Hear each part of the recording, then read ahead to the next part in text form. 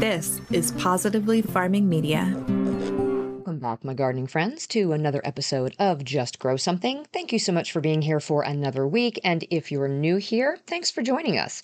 We're here every Tuesday and most Fridays, except last week. I took an unexpected week off, and that's because we're desperately trying to get garden beds prepped and fall crops into the ground. And that's what we're talking about today. If you're somewhere where Mother Nature is currently trying to cook you, what do you do to prepare and transplant crops that maybe prefer weather closer to Arctic temperatures rather than surface of the sun temperatures? Do you wait? Do you forge ahead and just keep your fingers crossed? Today we'll talk about how to mitigate the heat when trying to transplant fall crops, including the reason why I actually didn't get any of my plants in the ground last week, and instead I am transplanting now when it's even hotter. Our heat index yesterday was 125 Fahrenheit, and I'm not worried about my plants. We'll talk about why that is. Let's dig in. Hey, I'm Karen, and I started gardening 18 years ago in a small corner of my suburban backyard. When we moved to a 5-acre homestead, I expanded that garden to half an acre, and I found such joy and purpose in feeding my family and friends. This newfound love for digging in the dirt and providing for others prompted my husband and I to grow our small homestead into a 40-acre market farm. When I went back to school to get my degree in horticulture, I discovered there is so much power in food, and I want to share everything I've learned with as many people as possible. On this podcast, we explore crop information, soil health, pests and diseases, plant nutrition, our own nutrition, and so much more in the world of food and gardening. So, grab your garden journal and a cup of coffee and get ready to just grow something. Before we dig into transplanting in the heat, I want to read the most recent 5-star rating and review for this podcast. This comes from Lift Your Life with Laura via Apple Podcasts and is titled The Best Out There. Laura says, "This is the best gardening podcast out there. Karen is so knowledgeable, but also so welcoming and makes you feel like you have so much power during your garden journey." Well, thank you so much for that, Laura. It's important for me that people feel welcomed on their gardening journey, no matter how inexperienced they may be or how long they've been gardening. I know I can get a bit sciencey or even repetitive about certain points at certain times. And so I hope that that translates into the fact that I really just want every single one of us to have the best information available so we can have the most success in our gardens. So I'm glad that's translating into being helpful and not preachy. And I think this reviewer is actually the girly homesteader herself, Laura Millett. And if you missed it, I was recently a guest on Laura's podcast, which I will link to in the show notes. Thank you for that review, Laura. I really, really appreciate it. And I was also a guest on my friend Erica Linacek's podcast, The Rural Mindset, which I will also link to in the show notes. These were both fun conversations, the one with Laura being a little bit about my background and much more about specific gardening techniques, where the conversation with Erica was definitely more my background, how I got to be doing what I'm doing, and lots of stuff that I've never even talked about on my own show. So I encourage you all to go over and take a listen to both of those. Okay, we've talked a bunch of times about timing when to start your fall transplants indoors based on frost dates and Persephone period, taking decreasing daylight into consideration, etc., etc. So I will link to some episodes and articles in the show description for you to peruse on that topic at your leisure. And don't forget, if you're on my email list, you'll get these links automatically each week when the new episodes come out, so you don't have to remember to go back and look for them. I don't know about you, but I am never sitting at my desk taking notes when I'm listening to podcasts. I'm usually in the gardens or on a run or in the gym or making farm deliveries. And so I appreciate the show notes being sent to me for the podcasts that I really want to look at the reference materials for. You can jump on my email list by heading to my website. That's also where you can find the full show notes and the articles and links to the few YouTube videos that I've managed to get up there this season. So we're not focusing on the seed starting portion of this today. We're just going to focus on what you can do when the weather conditions are not conducive for transplanting your fall crops. In most cases, with the exception of my more northern gardeners here in the Northern Hemisphere, most of us are dealing with extremely hot temperatures right at the same time that we're supposed to be transplanting crops that typically like cooler weather. Now, for some of you in really hot climates, this might mean what you're planting for a fall harvest is what we would typically grow here in the summer, like tomatoes, for example. If you're in a more temperate climate like I am, though, this means crops that like cooler weather, like brassicas and leafy greens. In both cases, it may still be blazing hot where you are, and that doesn't seem like a good time to transplant either of those. There are steps we can take to prepare our plants before transplanting and things to do during the transplant period that will make sure that these crops go in on time so we can get them to maturity before our first frost or before our Persephone period. And if you are a cooler climate gardener, I do have tips for you too. I know your situation is a little different in that your temperatures can fluctuate wildly at this time of the year. I mean, Saskatoon, I think I saw you guys are like 18 Celsius one day and then like 31 Celsius a couple days later. And Minneapolis, you guys too, 79 degrees Fahrenheit one day, 99 degrees Fahrenheit 2 days later. So what you try to do in your fall garden might be a little different, especially since your first frost hits so much sooner. But many of the techniques I'm going to talk about will still pertain to you, with the caveat that not only might you be dodging some warm temperatures, but you'll need to have your frost protection measures at the ready sooner rather than later, and that's something else we'll talk about here in a couple of weeks. And really quick, we're talking transplants on this episode. The timing for planting seeds for fall directly in the garden can absolutely vary depending on your location and the specific plants that you want to grow. That timing is going to be based a lot more on your soil temperatures rather than your air temperatures, and I'll link to some resources for that discussion in the show notes as well. So transplanting cool weather crops in hot weather can be challenging because these plants are more sensitive to those high temperatures. But we often don't have a choice of when to plant them because we have a limited window of time to get them to maturity. If you need to transplant and the weather is unusually warm, here are 9 steps to increase the chances of successful transplantation. Ready? Let's go. This episode is brought to you by Paramount Plus. Get in, loser! Mean Girls is now streaming on Paramount Plus. Join Katie Heron as she meets the plastics in Tina Fey's new twist on the modern classic. Get ready for more of the rumors, backstabbing, and jokes you loved from the original movie with some fetch surprises. Rated PG-13. Wear pink and head to ParamountPlus.com to try it free. Number 1, hardening off. Make sure that your seedlings have been properly hardened off before transplanting. Now, this involves gradually acclimating them to the outdoor weather conditions, which can help them to withstand those temperature variations. We talk about this a lot in spring transplants, but it is just as important for summer transplants too. Try to take at least a week to do this if your plants have been grown indoors. 2 weeks if you can manage it.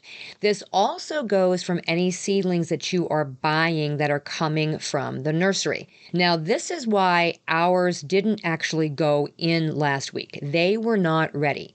I had started seedlings in the greenhouse. We had a critter get in that ate some of the seedlings. I had to actually get some replacements from a local nursery. And when I went to go pick them up, I knew that they had not been hardened off. They were coming directly out of the greenhouse. So I wasn't going to take the chance and go ahead and put those directly into the garden. I have taken this past week to harden those transplants off and get them ready to go in the ground this week. Now, hardening off is going to reduce the growth rate of the plant just a little bit, which is good because smaller plants are more likely to recover more quickly from transplant than the larger ones. And hardening off is also going to thicken up the cuticle and the waxy layers of the plant and increase its level of carbohydrates.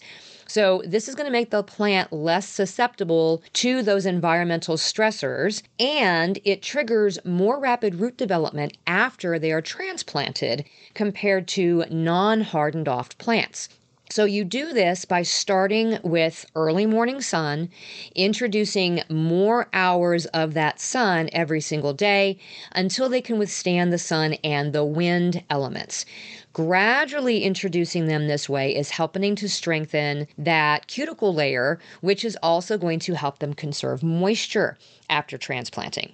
And speaking of moisture, we also want to allow these plants to dry out between waterings while we're hardening them off. It's okay for them to get a little wilty. I mean, we don't want them browning and drying out, but get them used to not looking for water to be readily available at all times. And this is going to acclimate them to drier conditions. This also decreases the size of the stomata. These are essentially the plant's pores that are responsible for transpiration. And it also increases the density of those stomata, which means that the leaf transpiration rate is going to be decreased, which is slowing down the amount of water that is lost. And it also improves the way that the plant is able to utilize the available water. So don't skip this step in the hardening off process, especially if you'll be transplanting into hot, dry weather. You also don't want to feed the plants while they're being hardened off until just prior to transplanting or maybe right at transplant time. We do not want to encourage a burst of growth until after they're actually in the garden. So do not feed your plants while they are in the hardening off phase.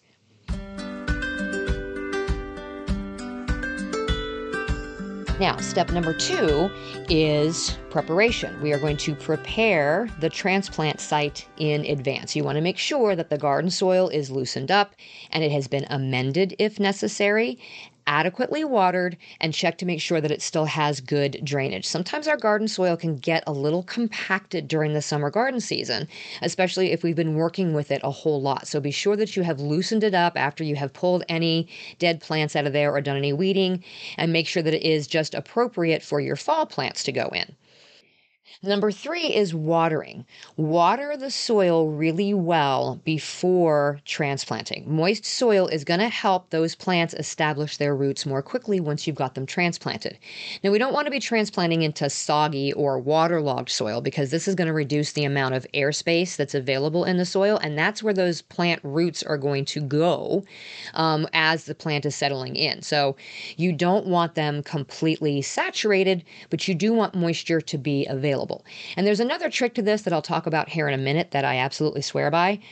But once we're ready to transplant, you want to make sure that you water all of your plants really, really thoroughly before bringing them out into the garden to plant.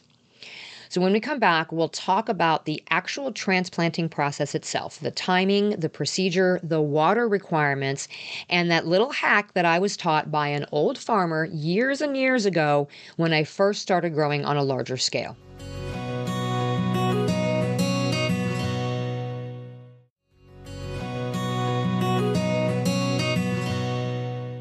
Step number 4, choose the right time of day to transplant. You want to transplant during the cooler parts of the day when we are transplanting in late summer. Things, timing like early morning or in late afternoon. We want to avoid transplanting during the hottest part of the day when the sun is at its peak. Now, most folks are going to recommend early morning, and I agree with this in the spring. But for late summer plantings, I go against this and I say late afternoon, preferably right around sunset. I go out there a couple of hours before the sun goes down. Now, I know it is still hot, but the heat is waning at that point. And once you get the plants into the ground, this gives them about 10 to 12 hours to settle in before the sun comes up the next morning. And so they're doing that without having to battle the heat of the day. If you're planting first thing in the morning, then that plant is going to have to be immediately facing those hot rays of sun when they're actively trying to establish their roots. So they're sort of splitting their energy at that point. They're going to have to wilt down their leaves to conserve their moisture, and they're going to shut down processes to conserve their energy. So instead, if you plant them in the evening, that gives them time to settle in a little bit before they have to face those conditions. And then they're able to conserve their moisture for the next day when they do face that really hot sun. Number 5 is to dig proper holes. So when you're digging the holes for your transplants, you want to make sure that they are slightly larger than the root ball of the plant that's coming out of the pot. This is going to allow for easier root expansion. Make sure that the soil around that hole is also loose so the roots have somewhere to go. This goes along with not having that soil saturated. You want to have a little bit of airspace in there where those roots can expand to. Now, number 6 is watering in your transplants. After you're done transplanting, you want to make sure that you water those plants thoroughly. This is partly why transplanting in the evening can be beneficial, because it gives the plants time to establish and hold on to that moisture without the stress of the immediate daytime heat. Now, here is the trick that I learned from an old-timer years ago whose family grew all of their own food and who didn't have the ability to run water to their garden areas on a regular basis. And I have used this every year since I learned it, and I swear by it, okay? After you dig your hole for your transplant and you add whatever amendments or compost that you need to the hole, place your transplant in and then fill the hole completely with water. Yes, fill it to the top. I take 5-gallon buckets of water with me into the garden areas and a small watering can, and I use that to fill that planting hole to the top with water. Once that's done, I fill the soil in around the plant roots, mound up the soil on the top a little bit because it is going to settle, and then I water again. This helps that soil to settle down around the roots, and it reduces transplant shock. Now the plant has the moisture that was around the roots while it was in its little pot. It has the water that was in the hole at transplanting to help it get through the night and into the heat of the next day. And if you watered the garden soil while you were prepping the holes, those newly settled roots will be able to start reaching out to find water in the soil as the plant gets itself established. This is all extremely helpful when you have to transplant in the heat of the summer, especially if you have other things to be doing and you can't be out there babysitting your new little plants all day long. Trust me, I swear by this. I have not had a plant drown yet. Number 7 is mulch. You know me. It's all about the mulch. Apply a layer of organic mulch around the transplants. Okay, this is going to help conserve that moisture. It's going to moderate that soil temperature. So it's going to keep the root zone cooler, which is going to help the plant overall. And then, of course, it's going to reduce the weed competition, which always comes in to try to suck that moisture away from our plants. So mulch, mulch, mulch, right? Number 8 is shade protection.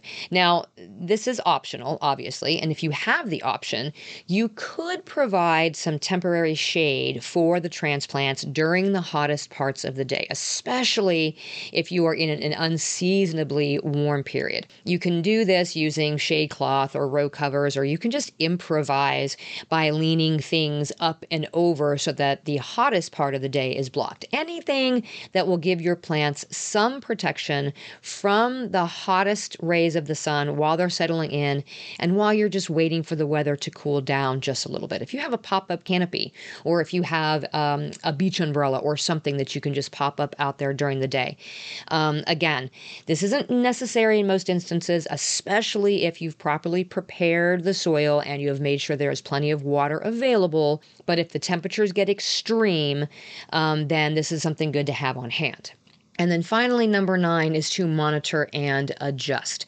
Keep a close eye on your transplants during the first couple of days following the transplant. If you notice signs of stress, like excessive wilting that doesn't subside in the overnight hours, then provide more water or pop some shade up as needed. Now, don't mistake afternoon wilt with plant dehydration. Afternoon wilt is very, very common, even when it's not super, super hot. It's how the plants protect themselves from losing too much moisture during the heat of the day.